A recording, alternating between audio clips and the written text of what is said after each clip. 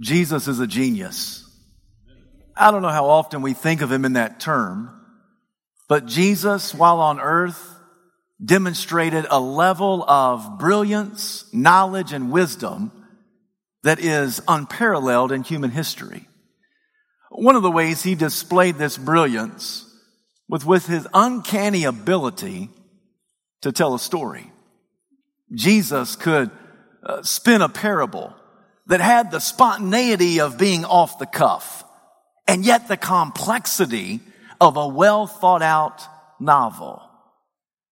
One of these stories is given to us in Luke chapter 16. Today I continue a sermon series that's entitled The Making of a Disciple. This morning I want us to focus our attention on the topic of generosity. Now before you tune me out and shut me down and think to yourself, well, this is just another example of a preacher talking about money. Let me tell you from the very outset, I do not want generosity from you. I want generosity for you. I am not trying to get anything out of you.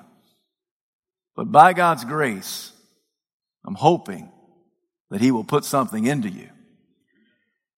Jesus had a knack of talking about money. In fact, He talked about money pretty much more than anything else. And it wasn't because Jesus was a fundraiser. No, Jesus talked about money because He knew the human heart. And we have a propensity to make our goods into our gods. So Jesus frequently talked about money. So this morning, I want you to focus on this aspect of generosity because I think it's a tool that God uses to fashion us into the disciples He wants us to be. Luke chapter 16, verses 1 to 15. Once you found your place in sacred scripture, please stand out of reverence to the public reading of God's holy word. Luke chapter 16, I'll begin at verse 1. Jesus told His disciples, there was a rich man whose manager was accused of wasting his possessions.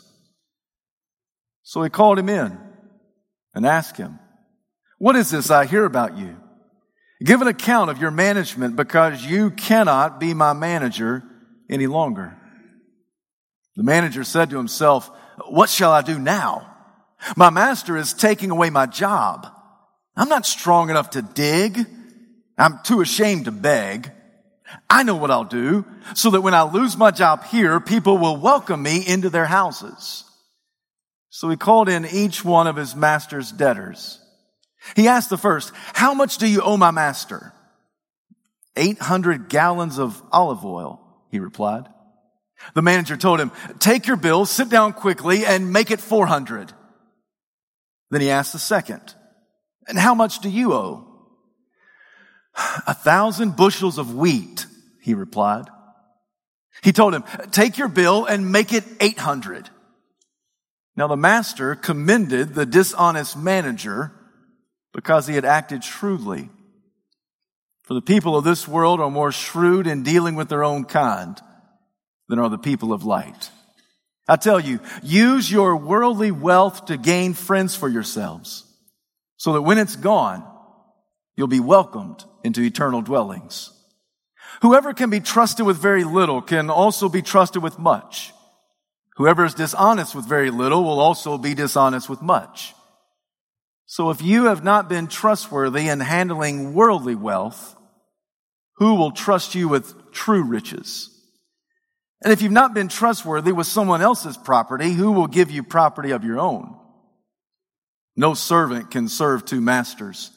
Either he'll hate the one and love the other, or he'll be devoted to the one and despise the other. You cannot serve both God and money. The Pharisees, who loved money, heard all this and were sneering at Jesus. And He said to them, you are the ones who justify yourselves in the eyes of men, but God knows your hearts. What is highly valued among men is detestable in God's sight. This is the word of the Lord, and thanks be to God. You may be seated.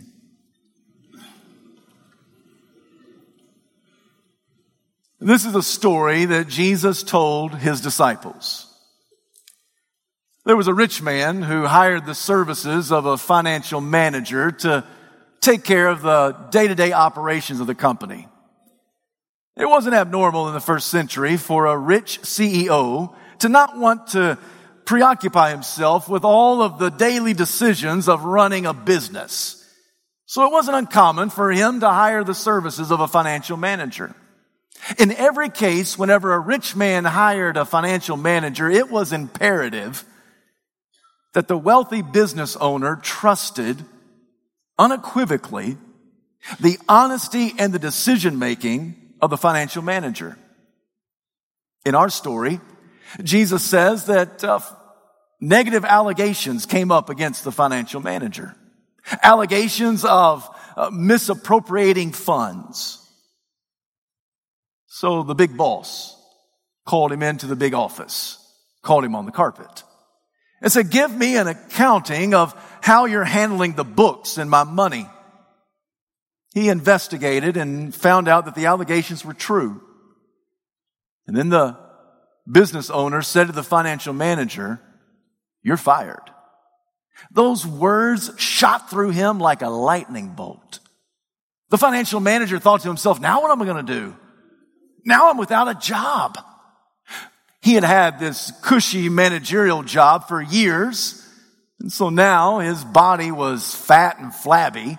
There was no way he could do manual labor, so he said to himself, "I can't go out and dig." He also thought to himself, "I guess I could go beg for a minimum wage job, at the local restaurant, flipping burgers." No, but this man was far too proud to do something like that. He went back to his office, he slouched in his chair, and he thought to himself, "What am I going to do? How am I going to make ends meet? What am I going to do when my boss kicks me out on the street?" And then this manager thought of a brilliant idea. It actually had some merit to it. He thought to himself, "I can use my position and my power while I'm still here in the office. And I can win some friendships with the debtors who owe a great deal of money to my master. So that when he kicks me to the curb and I'm out on my keister and I'm out in the street, at least I'll have some friends that will welcome me into their earthly dwellings."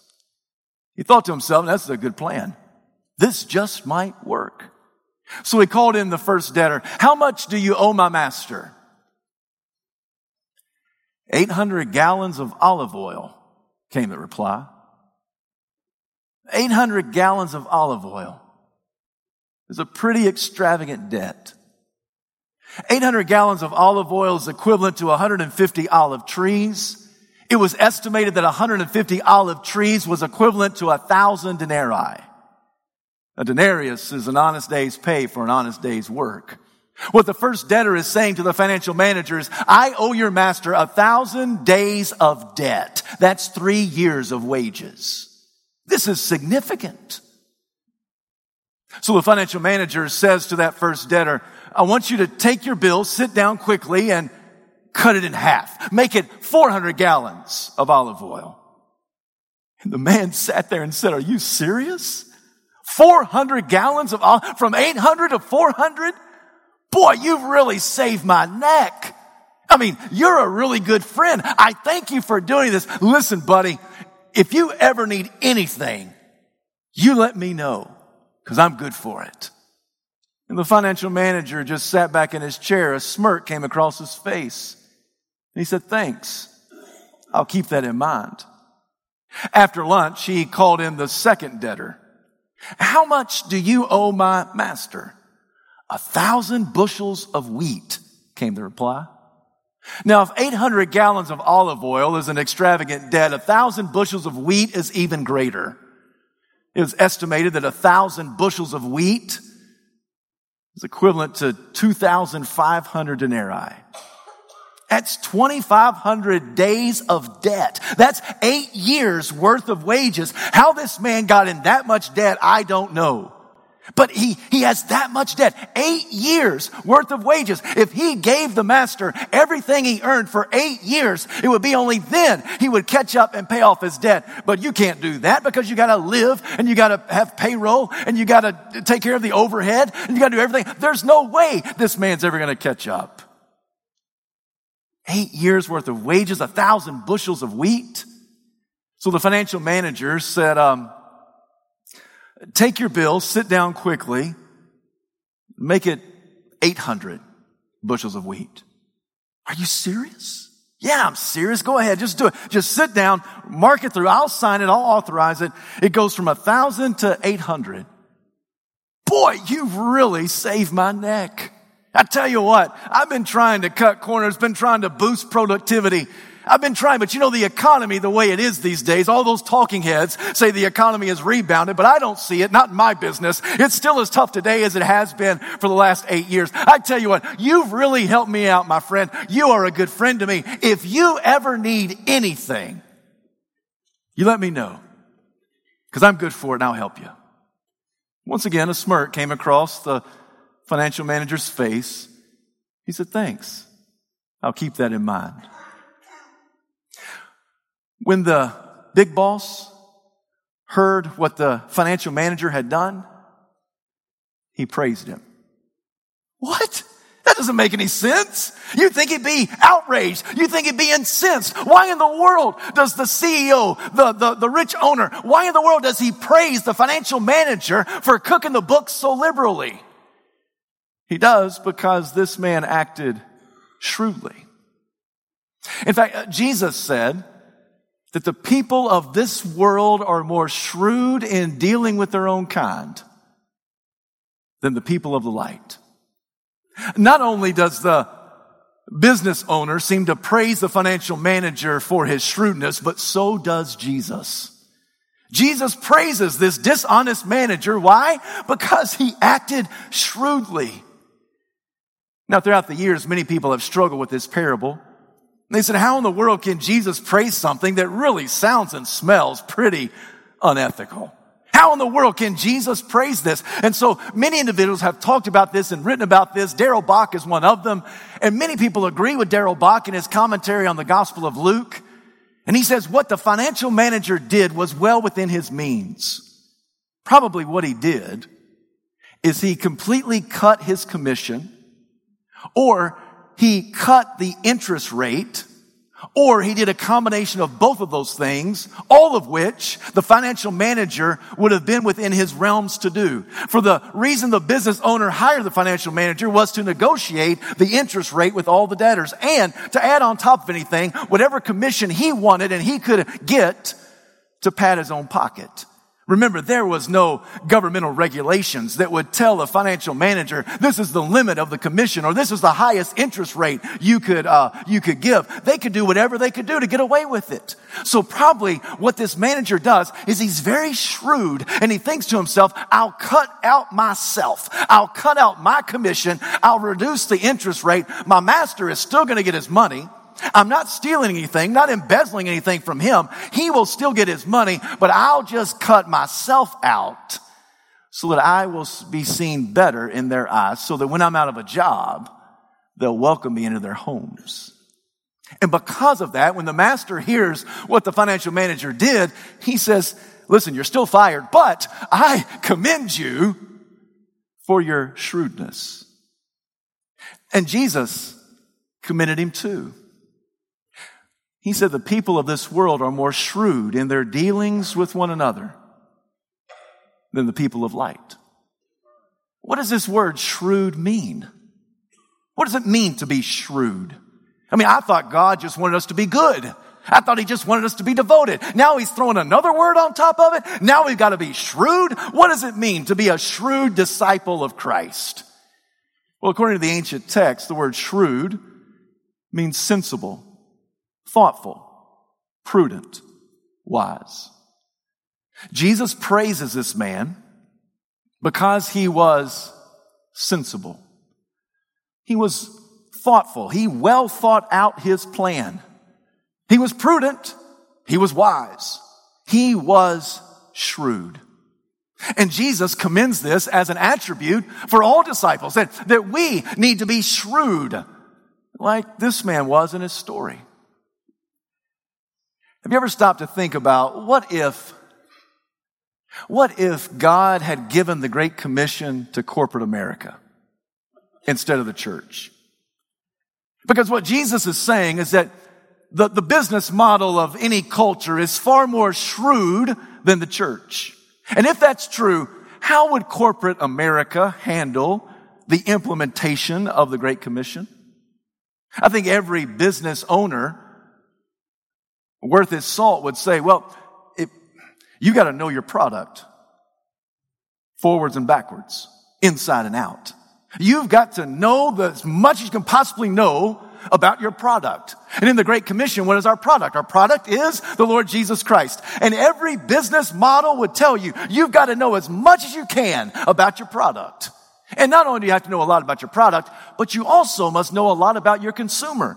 Because if you are going to try to sell this product, you got to sell it to consumers, and you've got to know the likes and dislikes, the interests and the hobbies of consumers. So not only must you know your product, but you also have to know your consumer. And every business model I know would say we've got to hire the best marketing firm. We've got to secure the services of the best advertising agency. Because you can have a great product and you can know your consumers, but you've got to market this thing and you've got to advertise it. And every advertisement works on one assumption. The assumption is you can't live without this product.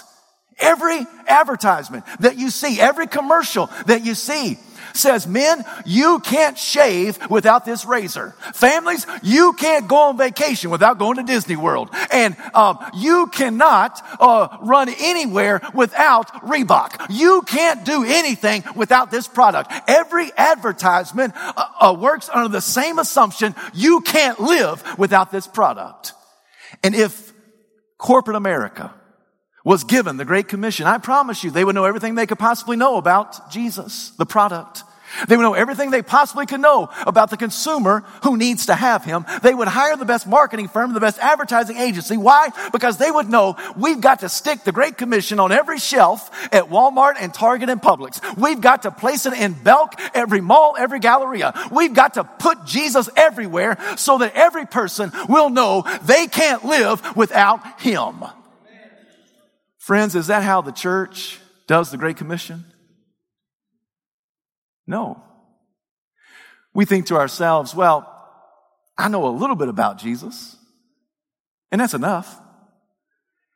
And if we ever have an evangelistic thought that flies through the screen of our mind, we pat ourselves on the back and say, well, at least I tried. If we engage a neighbor in a gospel conversation, we think to ourselves, check it off the box. I've done my responsibility of the Great Commission. And if we just simply invite somebody to church, why don't you go to church with me? We think to ourselves, job well done. I've done everything that I need to do. What Jesus is saying is that the people of this world are far more shrewd in dealings one with another than the children of light. Far more sensible, far more thoughtful, far more prudent, and far more wise. Jesus commends this attribute. He commends this attribute of the financial manager because he says this man acted shrewdly. He gives the whole point of the parable in verse 9. The whole point of the parable is given when Jesus says, use your worldly wealth to gain friends so that when that worldly wealth is gone, you will be welcomed into eternal dwellings. Jesus praised the financial manager because he used his position, he used his possessions to win friends so that when his job was gone, he'd be welcomed into earthly dwellings. And Jesus raises the bar just a bit. He says, so in your life, I want you to use your worldly wealth, all your position and all your possessions. I want you to leverage everything that you have. I want you to leverage your worldly wealth to gain friends for eternity so that when life is over, not just the job is gone, but when life is over, you will be welcomed not in earthly dwellings, but in your eternal heavenly dwelling. So you use everything possible at your disposal to leverage the Great Commission, leverage the gospel. You use everything at your disposal so that you can win friends for eternity. This, Jesus says, is acting shrewdly. If you stop and think about it, everything that we have is temporary. All of our possessions, all of our positions is temporary. Our job, our title, our house, our cars, our trucks, our boats, our rods and reels, our fishing, our golf clubs, our bank account, our 401k, our suits, our dresses, our shoes, our purses, our season tickets, everything is temporary. And when you really allow that to sink in, here's the reality. At best, all of us are stewards of a junkyard. That's all we are. We are stewards of a junkyard. Yesterday's mansion becomes today's boarding house and tomorrow's slums. Yesterday's fashion becomes today's hand-me-down and tomorrow's gift to Goodwill. All we're doing is we're just stewarding a junkyard. We're just managing it. It just depends on whether we get a hold of it when it's a mansion or a boarding house or a slum. Or whether it's fashionable or a hand-me-down or a gift to Goodwill. It's just, at what point do we get the treasure? At what point do we get the stuff? And at best, all we do is we just are stewards of a junkyard. There were two friends who were watching a funeral motorcade as it was driving down the street. And the one friend said to his buddy, I wonder how much he left behind. And the friend looked at him and said, all of it. He left all of it behind. You can't take it with you. There's no deposit box in that casket. It would seem that the only way you can send it ahead is in the transformed life of an individual. Let me say that again. The only way you can send it ahead is in the transformed life of an individual. So use your position, use your possessions to gain friends for eternity. I wonder, how often do you think about money? Let's just be honest. How often do you think about money? Is it something you think about, once or twice a month when you're paying the bills? Something you think about every day? Something you think about multiple times in the day? Every time you go and, put gas in the car, you think, how in the world is all that money? Every time you go to the grocery store, where in the world is all that money coming from? How often do you think about money? How often do you think to yourself, if I just had a little bit more, life would be so much easier. And you can fill in what a little bit more means. I've talked to people and a little bit more means $50 extra a month. If I had $50 extra a month, I'd be able to breathe easier. If I had $100 a month, I'd be able to breathe easier. $500 extra a month, I'd breathe easier. $1,000 a month extra, I'd breathe easier. Whatever the little bit is, whatever the amount is, if you had just a little bit more, have you ever had that thought? If I had just a little bit more, life would be so much easier. Just a little bit more.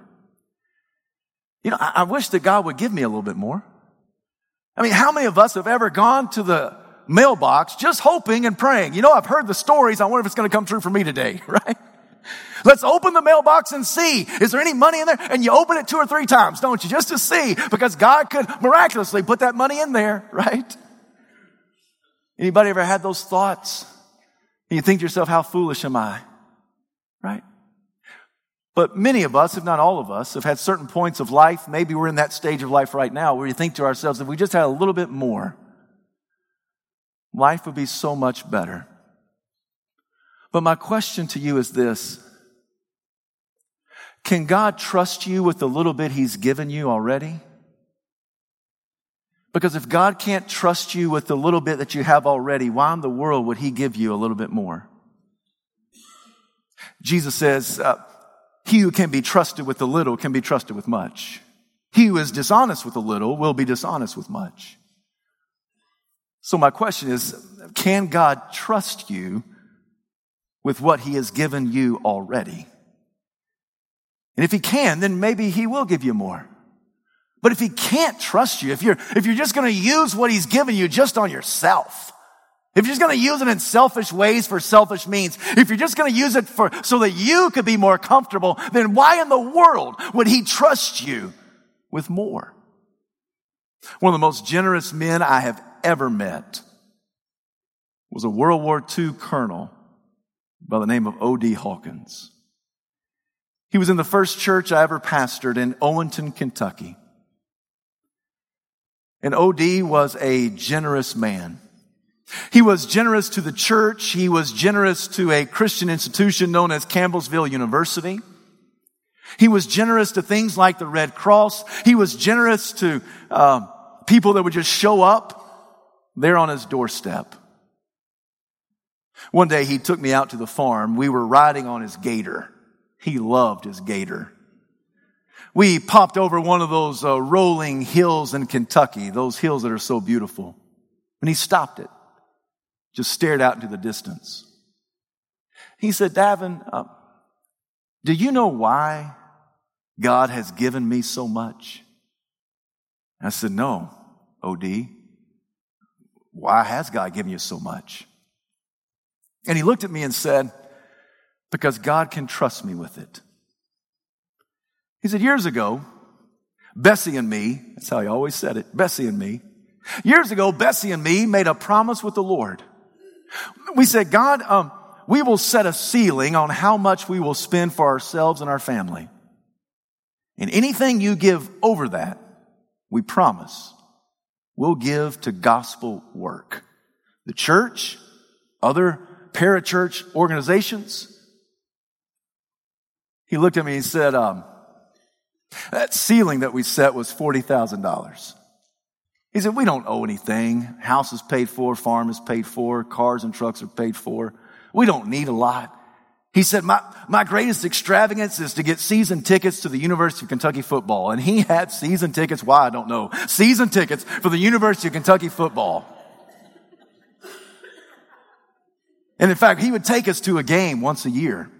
And every time, and we would park right up front because he'd had them since 1937. And so we'd park right up front and we'd walk in and he would look around. He'd always poke me and he would say, what is all this about? Look at all this. All this extravagance, all this waste. He said, but that's the one thing that we waste our money on. He said, do you know how much money God gave me last year? And I said, no, D, how much? He said, after we paid all of our taxes, we had an income of $90,000. And I said, whoa, wait a minute. I'm not great with math, but I can compute this. So you're telling me that last year you and Miss Bessie gave away more than you kept for yourselves? That's right. So you gave away $50,000 because you made a promise to God you'd never spend a penny over $40,000? That's right. And you know, next year we're going to have more money than we had this year? He goes, do you know why I think God keeps giving us more money? I said, because God can trust you. Because I don't know very many people that make good on that promise. Oh, God will understand. I'll fudge a little bit here. I'll just do a little bit else there. God will get it. He'll understand. And O.D. said, no. God trusts me with it. So he intentionally, strategically used his worldly wealth to gain friends for eternity. On October the 9th, 2006, O.D. Hawkins died. I did his funeral. And I can imagine him walking into those pearly gates, streets of gold. And I just have a holy hunch that there were hundreds and hundreds, if not thousands of thousands of people who he had won for eternity. Whether he knew it directly or indirectly. Yet because he had used his worldly wealth in a shrewd way, he had said, Lord, this belongs to you. So I'm going to give unto you as you have given unto you. Have been generous to me, therefore I must be generous unto you. And O.D. Hawkins, still to this day, one of the most generous individuals I have ever met. On two occasions in our passage, verse 9, verse 11, Jesus calls money worldly wealth. In verse 9, worldly wealth. Verse 11, worldly wealth. What's interesting is that the actual term is unrighteous mammon. Jesus says that there's something inherently unrighteous about money. Now, I've been told the same thing you've been taught, that money is neutral, neither good nor bad. It's the love of money that's the root of all evil. Haven't you heard that? It's found in Scripture. And so I've been told that, I've been taught that money's just neutral. It's neither good nor bad. Yet here, Jesus calls worldly wealth unrighteous mammon. There's something unrighteous about money. Have you ever stopped to take a look at Andrew Jackson on a $20 bill? He does not look happy. You ever looked at him? I mean, if you got one of these, just at some point, just take it out and look at it. He is not a happy dude. And I think I know why he's not a happy man. If Andrew Jackson could talk, I wonder where he would tell us he's been since being issued by the U.S. Mint. If this $20 bill could talk, where's it been? I wonder if this $20 bill ever changed hands with a young man in a liquor store. I wonder if this $20 bill had ever been tucked in the outfit of a scantily clad exotic dancer. I wonder if this $20 bill, along with some of his friends, ever exchanged hand for a few pills down a dark alley behind a dumpster. I wonder if this $20 bill, along with some others, ever been placed in a casino, purchased some chips just in the hopes of hitting it big. I wonder where this dollar has been. If this Andrew Jackson could talk, where would he tell me he's been?